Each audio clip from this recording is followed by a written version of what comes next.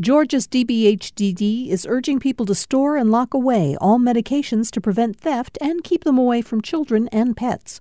Old medications can be disposed at Dropbox locations. Dropbox locations can be found at opioidresponse.info. Models predict that COVID-19 infections in Georgia will peak in the next 2 weeks. With rising cases and limited ventilators and supplies, doctors and clinicians may have to face gut-wrenching decisions about who gets critical care and who doesn't. It's going to be very difficult for anyone participating in this process, patients, families, and healthcare professionals, and it will cause a tremendous amount of moral distress. I'm Virginia Prescott. Today on Second Thought, we talk to a pair of experts about guiding distressed caregivers through the ethics and data points of making triage decisions. Plus, isolation can be a relapse trigger for people struggling with substance abuse disorders. We talk with a recovering addict about staying sober while staying at home. We have to make sure we're putting our recovery first as we process this other pandemic. And how 2 beloved art house cinemas in Georgia are adapting and surviving when their screens have gone dark. The show will go on after the news. From Georgia Public Broadcasting, this is On Second Thought. I'm Virginia Prescott. You may have seen videos or read stories of doctors in Italian hospitals flooded with COVID-19 patients. Their grief and distress over deciding who gets treatment with ventilators and other equipment in short supply is unimaginable.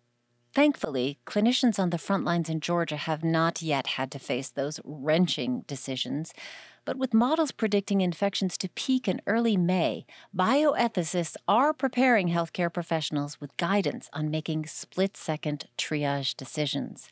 Joining me by Zoom to talk about how these decisions get made are Kathy Kinlaw, Associate Director of the Emory University Center for Ethics and Director of the Center's Program in Health Sciences and Ethics. Kathy, thank you for being with us. Thank you very much. Also with us, Brendan Parent. He's Assistant Professor of Bioethics at New York University's Langone Health. Brendan, welcome. Pleasure to be here. Brendan, I'm going to ask you first. We are facing a growing shortage of resources relative to how quickly the virus is spreading. There are no federal guidelines for triage decisions. So how are they made? Is it state by state, hospital by hospital? It tends to be institution by institution, whether that's a hospital or a clinic, potentially with some guidance from state organizations. And Kathy, your organization, your consortium rather, is one of those that has given guidance to Georgia, which does not yet have statewide triage guidelines. You've drafted these guidelines for Emory University hospitals, made them available to statewide hospital networks. They are pretty detailed. So what kind of factors should we take into account in guiding these decisions? First of all, I think it's very important that these ethics guidance plans are based on clinical criteria.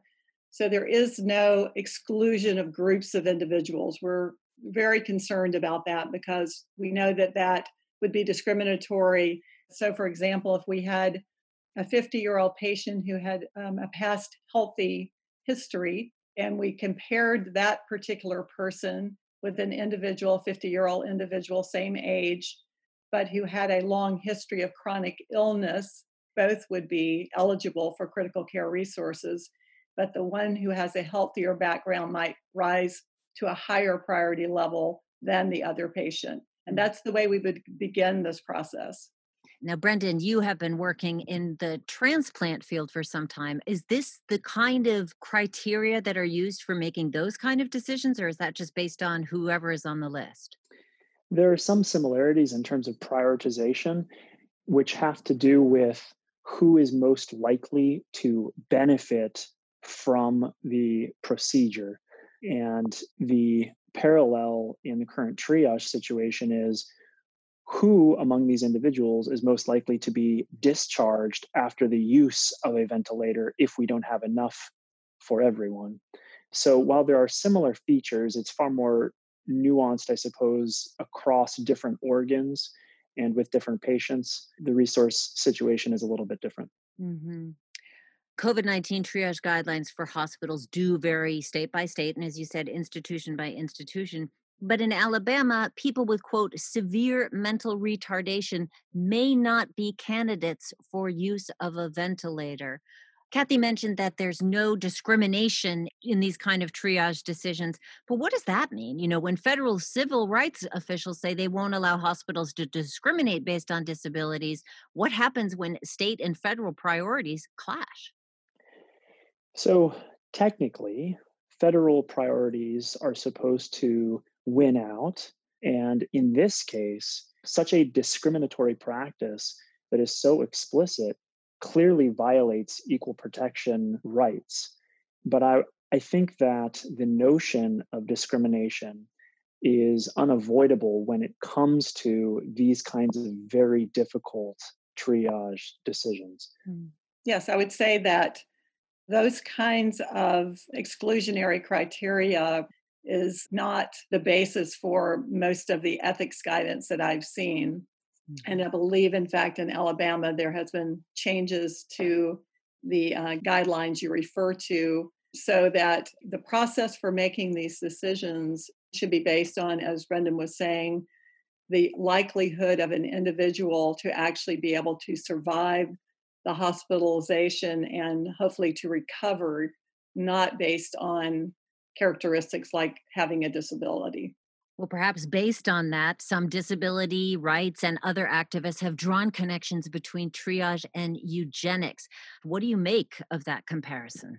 So I think it's an important comparison to be aware of, especially when frameworks allow something like pre-existing intellectual developmental disabilities to creep into the decision-making process. But I do think that it is incredibly difficult, as Kathy mentions, to be able to focus exclusively on medical criteria when such criteria is sometimes a byproduct or indirectly related to pre-existing conditions. So, for example, the New York Task Force on Life and the Law produced pandemic ventilator triage guidelines specifically focused on the sequential organ failure assessment score, which is the score that actually quantifies the likelihood of survival with optimal medical care based on 6 organ systems. But if you take 2 individuals, one of whom who has a worse SOFA score than the other, it's quite possible that that score is the product of living in poverty, living in a food desert. And while this might be unavoidable, and of course, our goal, we need to focus on providing effective care that saves the most lives when we have limited resources, it points to these kinds of social inequities that hopefully we can focus more attention on. Well, Kathy, let me ask you, these are profound ethical decisions, and they've been increasingly surfacing in our country around end-of-life care and advanced directive planning. But this virus is striking people who will not likely have gone through their own. And embedded in triage decisions are questions about what society values or maybe doesn't value in a life. So, how do you and this consortium of people that you worked with, how do you even begin to approach that?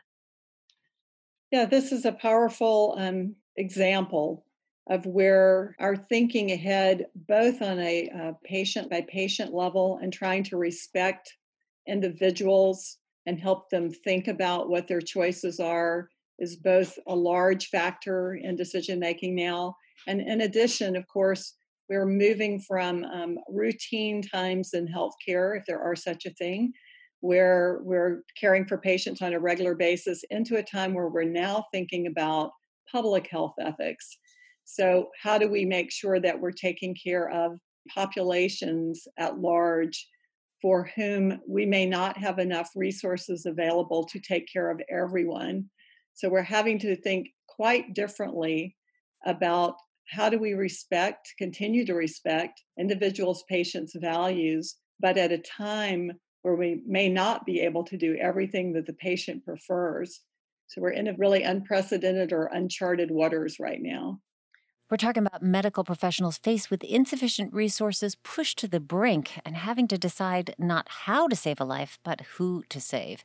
And we're learning about how those decisions are made with Brendan Parent, Associate Professor of Bioethics at NYU's Langone Center, and Kathy Kinlaw. She's Associate Director of the Emory University Center for Ethics and Director of the Center's Program in Health Sciences and Ethics. As we mentioned at the top, many people have seen these grim reports of doctors in Italy grieving over deciding which patients to put on a ventilator, happening in New York hospitals as well. Here is Dr. Tina Goloborodko working in the Bronx, and she shed some light on the harrowing impact of these decisions for a profile in The New Yorker. Before coronavirus, anybody who needed a vent always got a vent. And now there are conversations, and I see hospitals even already coming up with protocols of who is going to get the vent and who won't. And I don't even know how to live with that after that. This is very deeply, disturbing. I mean, I went into this profession to be saving lives. Brendan, you are in New York, which has seen the highest number of COVID cases and deaths, so many in just a month. How much preparation do doctors get to make these kind of calls? I think the amount of preparation is pretty well correlated to how well resourced the institution is where that doctor works. It's vastly disparate between private, prestigious hospitals versus small public hospitals that serve a very different population. Ideally, the guidelines for how to make such decisions are set up early, and each person who is going to be expected to provide care during this time gets direct training on how to implement these guidelines. And then in addition to that, there's an ethics committee that can convene for really hard cases to take the decision-making pressure off of the already morally injured clinicians who are in the trenches. Whereas at the public hospital, they might not even have the guidelines set up, and they most likely are not getting sufficient training on how to implement them. Yes, it's powerful to know that there was work that was done on pandemic influenza about a decade ago, and some creation of CDC guidelines, for example, that helped a lot of clinicians and other people in healthcare systems prepare for what would need to go into effect and how we might best do that. And then things kind of went quiet for a while. And so we are not prepared, I think, adequately in most healthcare systems, or have not been to this point, for physicians and other healthcare providers to be a part of this process. I think much good training is beginning to occur or has occurred, so that if these difficult decisions need to be made, people will be better equipped. But it is going to be hard. It's going to be very difficult for anyone participating in this process, patients, families, and healthcare professionals. And it will cause a tremendous amount of moral distress for our physicians and nurses and healthcare providers. I'm wondering whether the opposite can happen to that distress. You know, when one is seeing so much death day after day, is there a point where, I hate to say it, someone might become sort of accustomed to it or have to numb out the impact just to survive?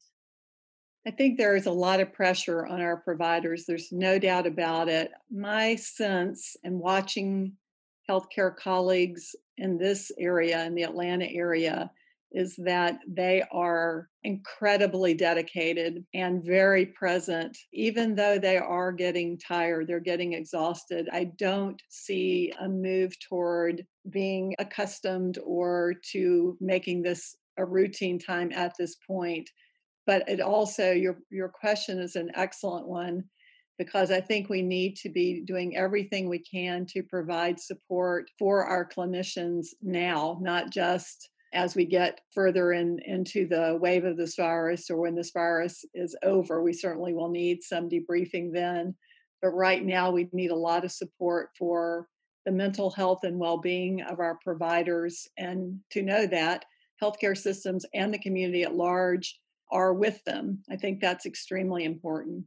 And I think this is going to hit all the healthcare workers incredibly hard. They're just going to handle it in different ways. I think it is an extraordinary combination of compassion for humanity as well as rational thinking that draws people to the healthcare profession. And all of these people have seen death and have dealt with the most traumatic, extreme situations. And while this is a new level, I don't think that people will become inured to the experience of that trauma. And some might just recognize it earlier and try to take care of themselves sooner, whereas others might experience some amount of post-traumatic stress. And as Kathy mentioned, we need to be there to provide the kind of emotional, therapeutic, psychosocial support that they need. For both of you in the bioethics field, you have to tackle these big philosophical questions about how to, let's face it, assign value to a life, even when there isn't really a quote, right answer. What is it like to see your work, your thinking put together and applied on the floor to the current pandemic?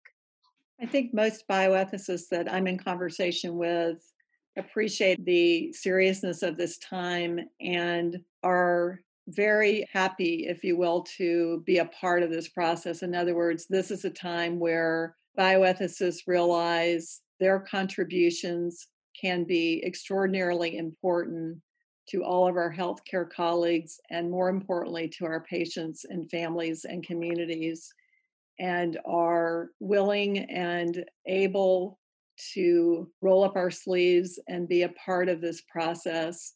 I think we do understand the gravity of this. We'll be doing a lot of reflection as well about our place in this process. Now it is sort of all hands rather on deck for us to do this well and to be learning from each other and working collaboratively so that we have the best process in place as possible. I think that's right. And Virginia, your previous question, I think, is relevant to this one too, which is if bioethicists are trying to create these policies that in some ways determines who lives and who dies, it's important for us not to become inured to the fact that this actually has an impact on individuals. And so to be able to create the policy so that these decisions can be made, whereas we could imagine if they didn't exist, some number of clinicians just throwing their hands up and saying, I don't want to be responsible for this. I'm going to, get out of town, or I don't have the capacity to do it. It is this incredibly onerous job. And if we can work together to make this possible, while it should hit us in our hearts, we can feel as though our work and what we have been known for, which is thinking, can actually have practical effect in implementing a just system of protecting people.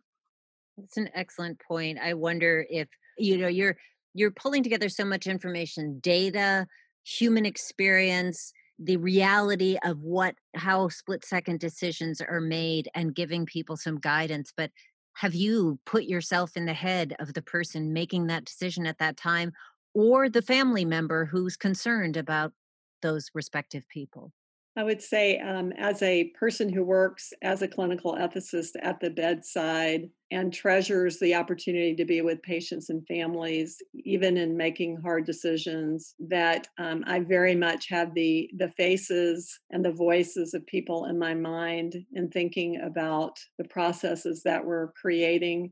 I also have the faces and voices of all of my healthcare colleagues in mind who are going through this incredibly difficult process.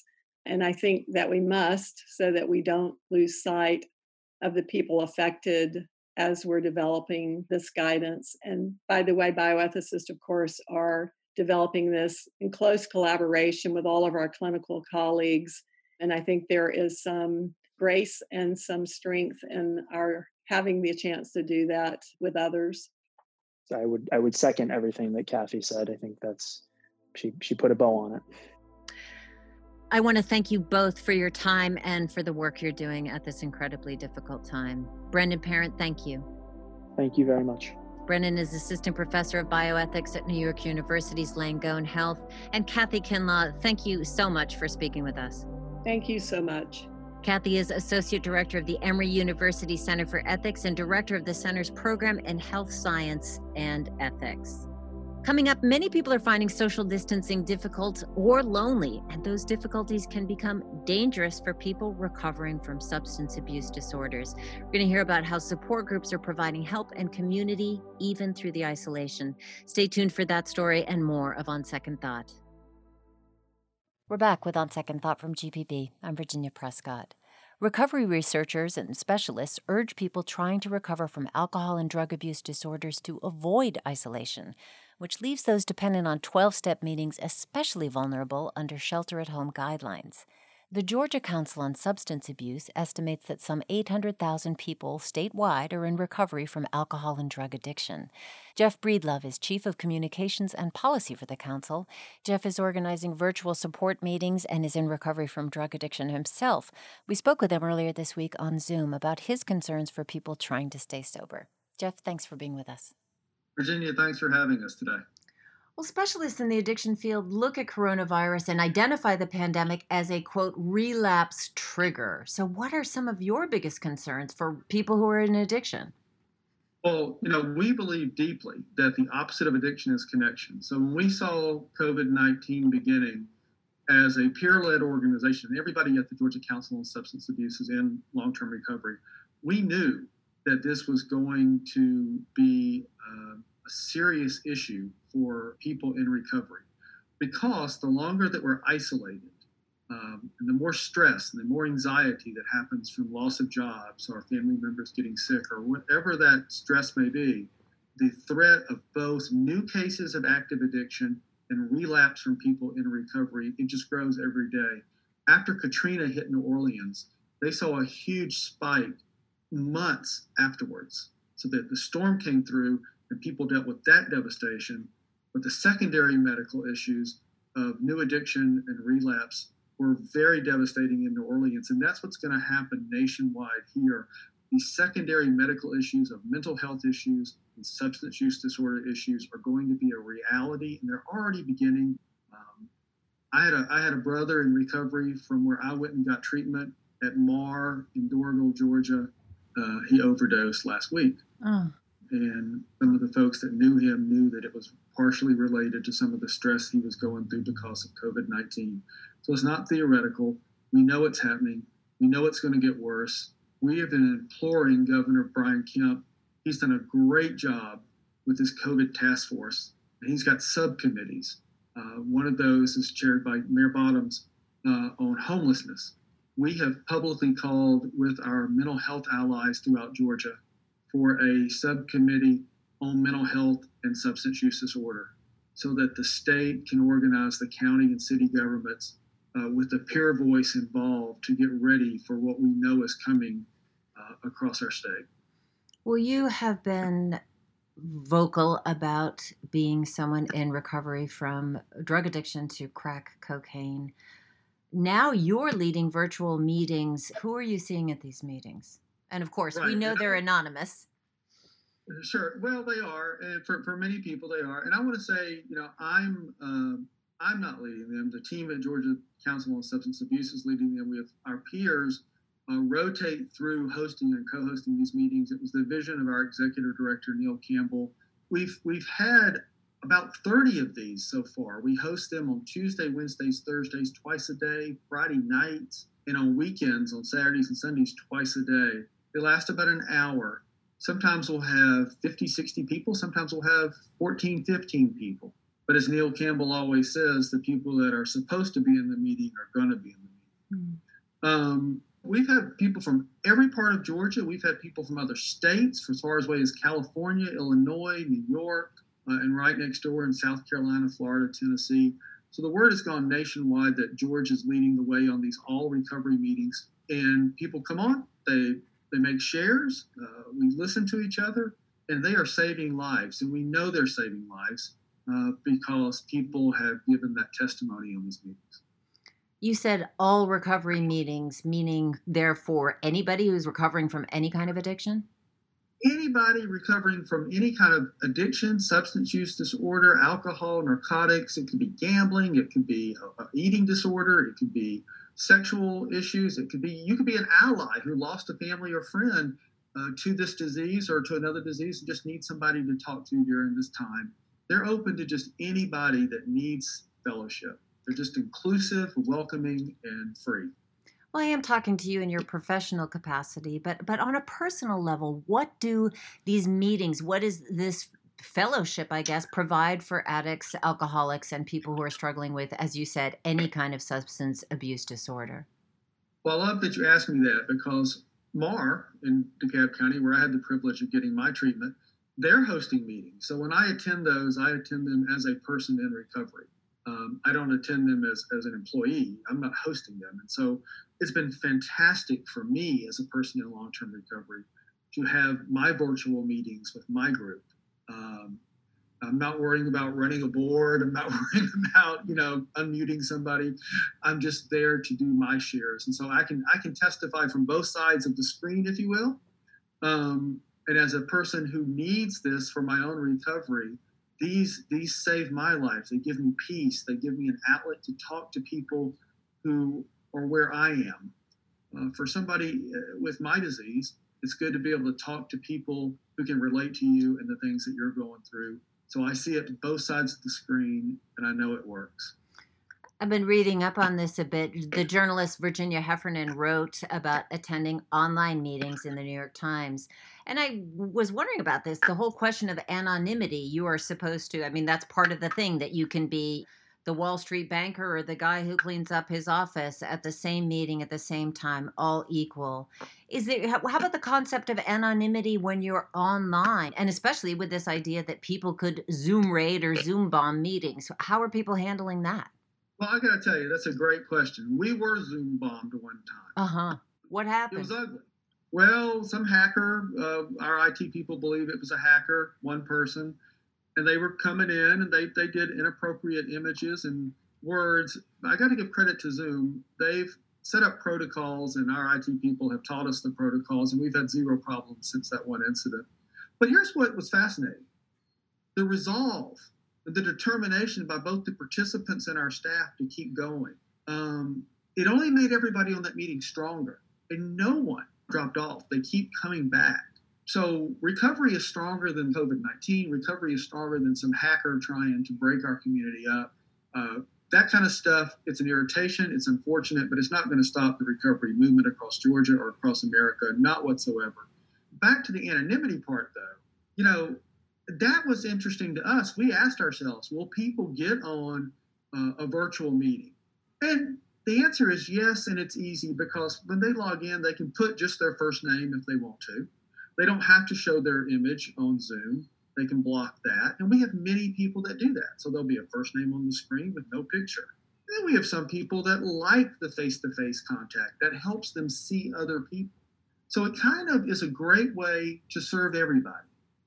My guest is Jeff Breedlove. He's Chief of Communications and Policy for the Georgia Council on Substance Abuse. He has been both helping to organize and also take part in recovery meetings during the COVID-19 virus scare that has put so many people behind closed doors. And isolation is, for many people, at the root of addiction. I know it's an anonymous program and these meetings are anonymous, but can you share, without identifying a person, any personal stories of those you've heard who are struggling as they're at home? Oh, absolutely. There's been people that have gotten home, they've lost jobs, and they just wanted to process that with people. They have a family member or loved one who has COVID-19, the coronavirus, and they just want to talk about it. They are having stress by being in the home with an elderly parent or a young child.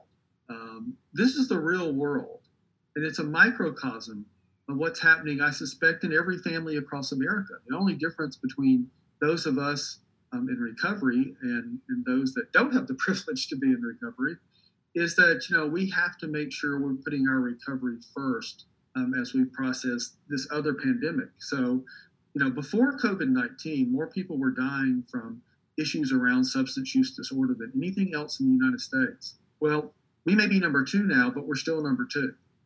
And that's not going away. And as COVID-19, we flattened that curve, as we talk about. And as cases drop in New York, and we hope everywhere else, the secondary health issue of people entering addiction for the first time or relapsing from recovery. We know historically that has happened with hurricanes like Katrina. We know that it's not a theory. It's going to happen.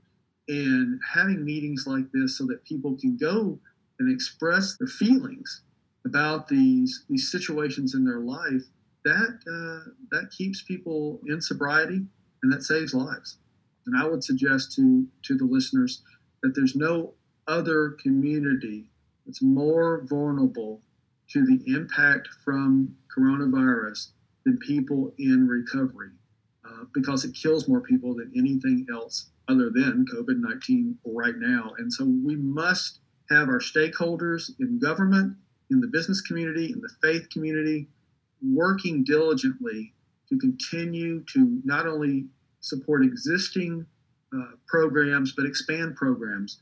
When Congress is going to be debating phase 4 and phase 5, it is imperative that there be bipartisan support in the Georgia delegation for programs that support addiction and recovery. This is not a partisan issue.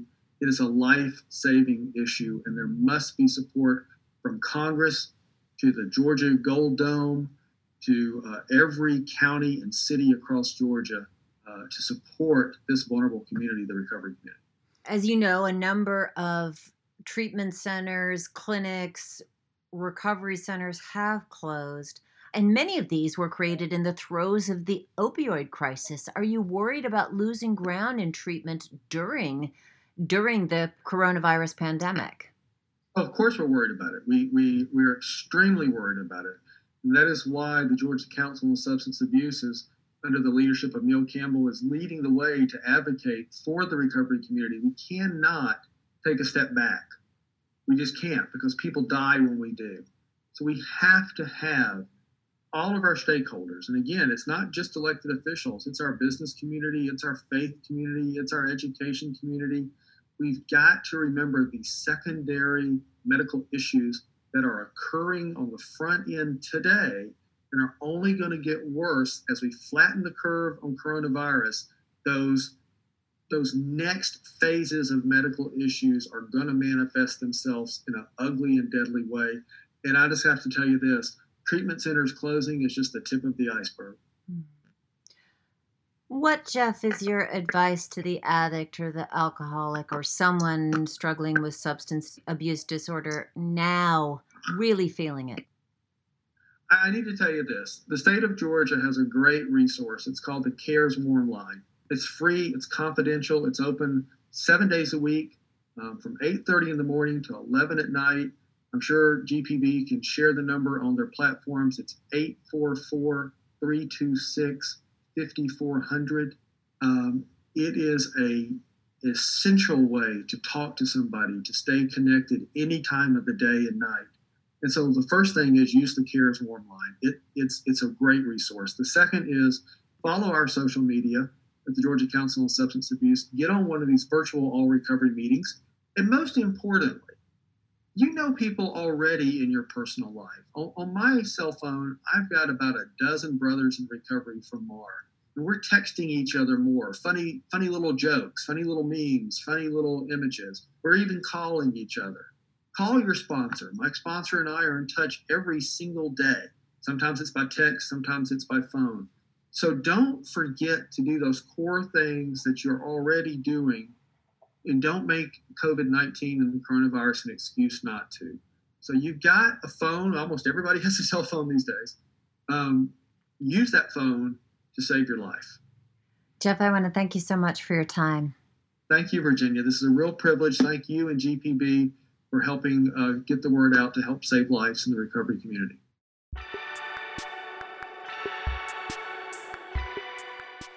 Jeff Breedlove, Chief of Communications and Policy for the Georgia Council on Substance Abuse. We do have a link posted for the CARES Warm Line number for 24/7 support, as well as other resources at gpbnews.org. We're going to take a quick break, but stay tuned for more on Second Thought from GPB. I'm Virginia Prescott.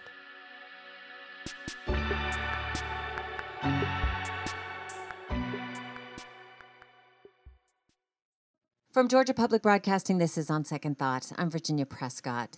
Until she was in her 30s, Vivian Howard was ashamed of where she came from. Deep Run, North Carolina was pretty country, and country was not considered cool. And the food she grew up eating felt embarrassing. Thankfully, a number of influential cooks, critics, and restaurants ushered in a revival of Southern food, and she is among them. As a chef, a restaurateur, writer, and Peabody Award-winning television host, her new series, Somewhere South, began on March 27th on PBS. Each of the 6 episodes explores a single dish and how those foods reflect the history, evolution, and people of the region. I've always looked at food to help explain the world around me, so I started to seek out the dishes that connect us all. What are we making today? Sag paneer. Have you ever had a Sri Lankan meatball? What do you think? What I found in the South is that food tells us where we came from, where we landed, and what we did when we got there. Vivian Howard is joining me via Skype from Kinston, North Carolina, to discuss the series that has taken her all over the South, just when we need stories of what connects us. Vivian Howard, welcome. Thank you. Thank you for having me. Well, you say in an episode that the American South is my classroom. The dishes we share will be my roadmap. And you visit a number of large and small communities across the South. How did you put this journey together, and how choose those dishes? Well, I had this conversation several years ago with my editor, and I was talking about trying to write a book about the fact that there's only like 20 dishes in the whole world. We all eat some version of a porridge, or we have some sort of barbecue, no matter where we come from and what our community looks like. And so we started with those dishes and really let them be our guide. And we sought out communities in and around the South that their stories not often told, but that there's really a rich history and present there in their communities, and the food reflects the foods all of us eat. I want to go back to that quote that we opened with about feeling embarrassed by country food and country living when you were younger. We pulled that quote from the second episode. So what is it that changed for you? Well, I think that I read this book by Edna Lewis, The Taste of Country Cooking, and it was so beautifully written, and so much of what she talked about and the way that her family ate with the seasons and the dishes that they prepared. It really, I saw my food in that, and it gave it value.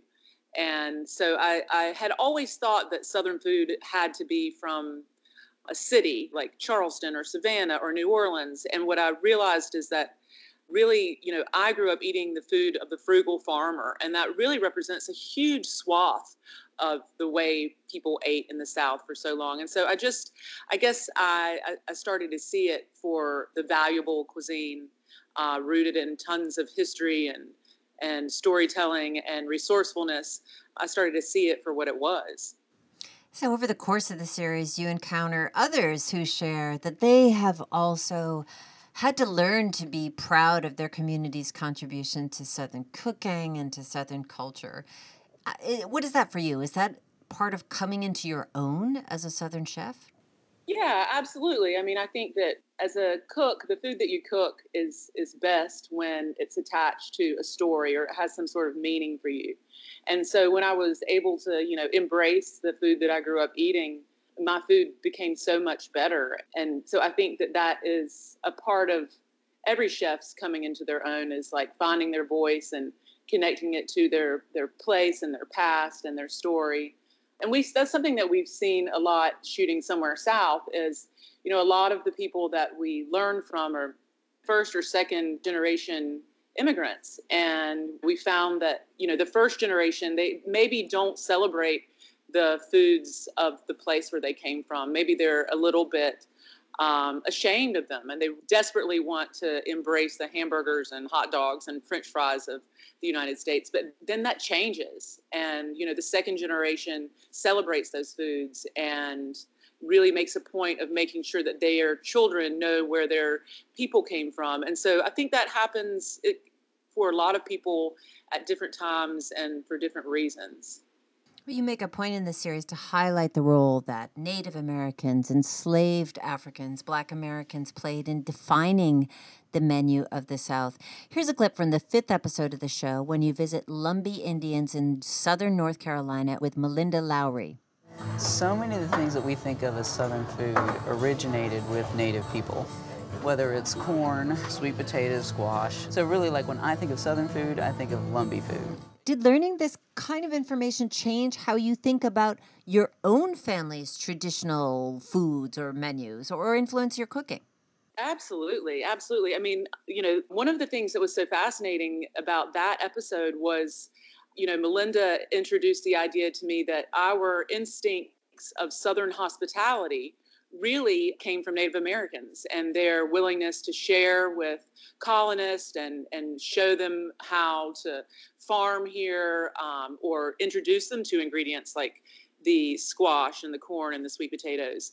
And so the idea that the very premise of Southern hospitality comes from Native Americans is something I had never thought of. And also, the ownership of Southern food and this pull between Black and white, that we have always been told such a small, narrow story about slavery. And in the second episode, I learned from Chef B.J. Dennis that really so many people were enslaved and selected from West Africa, not for their ability to work in the fields, but for their knowledge and their skill around cultivating and growing and harvesting rice. And it was that skill and that knowledge that really laid the foundation for the rice economy of Charleston.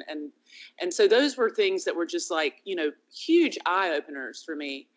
And I hope that people watch and learn in the way that I did. Vivian Howard is my guest. She's a chef, restaurant owner, and host of the PBS show Somewhere South. The first season is now airing on PBS. I want to go back to this idea of the cultures that influence the South. And the show really speaks to the ways that new migrants to the South, whether from other parts of the country or from other countries, have adapted their traditional foods to suit the place where they live now. So what role does that tradition and, on the other hand, innovation play in defining Southern food and cooking? Well, that's really the whole point of the series. We wanted to learn and demonstrate how the food traditions we bring from wherever we come, how they are shaped by the place where we land, and then how that place and that community is in turn shaped by those food traditions. And we spent quite a bit of time in Clarkston, Georgia, with Burmese refugees and refugees from Burundi, and to see the way that community has been shaped by people from all over the world settling there, making it, one of the most diverse square miles in the nation, to see how that has shaped that pocket of Georgia is really a very blown up idea of the things that are happening in smaller pockets all around the South. And, so many of the things that we appreciate as Southern food, collards, okra, they all came from other places. They were part of traditions that people brought with them. And then they become touchstones of the culture here. And this was just all about trying to trace that in a modern way. It's interesting because so far in this conversation, we have not talked about what's going on with the coronavirus pandemic, but I think people have become distinctly aware of the concept of a supply chain, how food gets to us. That's something that you deal with day to day as the owner of 3 restaurants. How is this affecting the broader farming community where you are in North Carolina that you source from? It's terrible for them.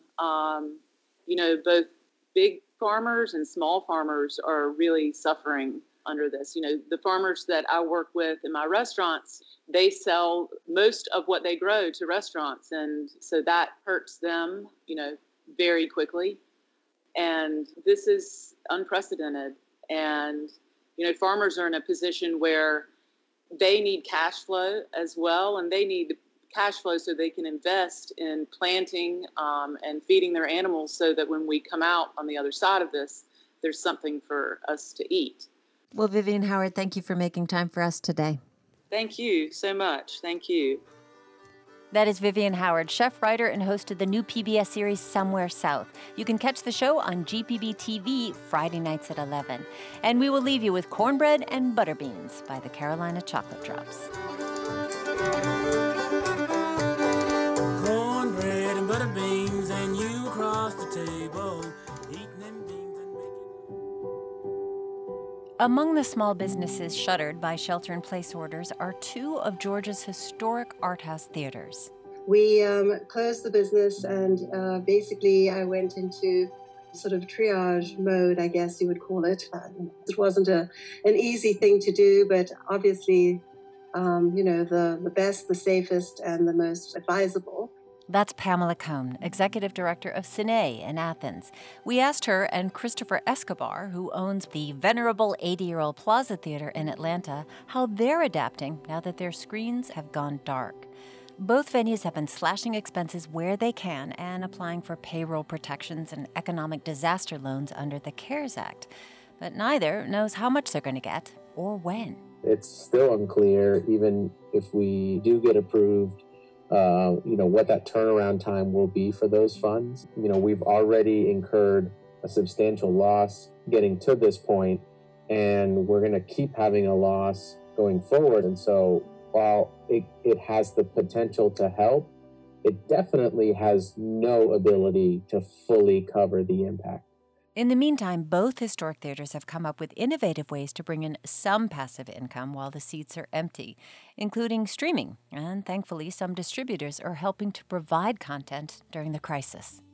We had wanted to book a film called Bacurau, a Brazilian film, prior to closing. I saw that Kino Lorber had created a Kino Now marquee, and Bacurau was their first offering.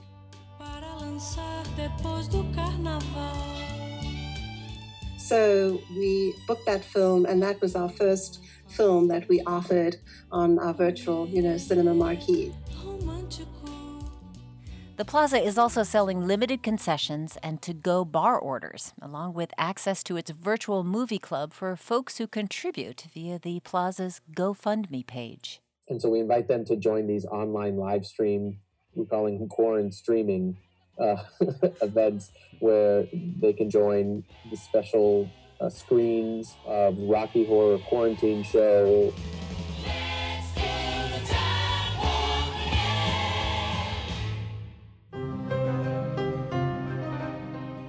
One of the other things we're going to do, which we're very excited about, is we're going to be doing a special online screening for the Plaza Movie Club of The Room, which is regarded as the best, worst movie ever made.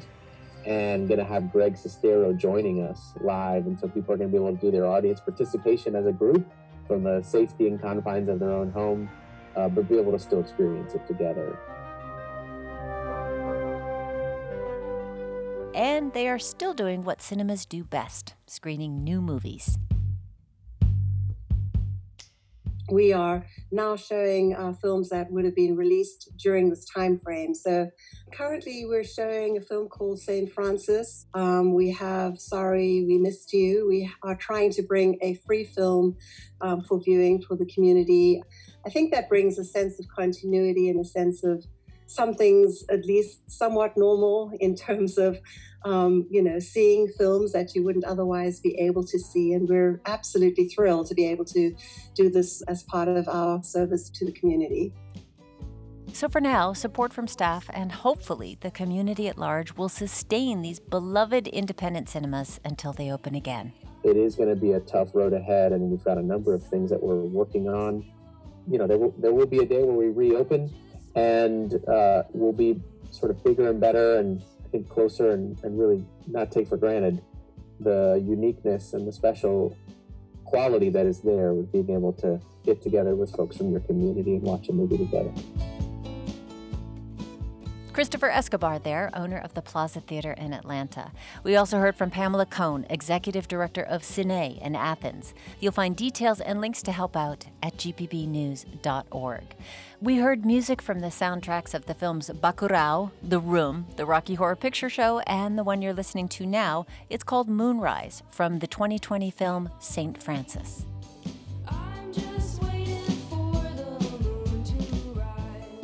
I am hosting a new virtual author talk series with the Atlanta History Center.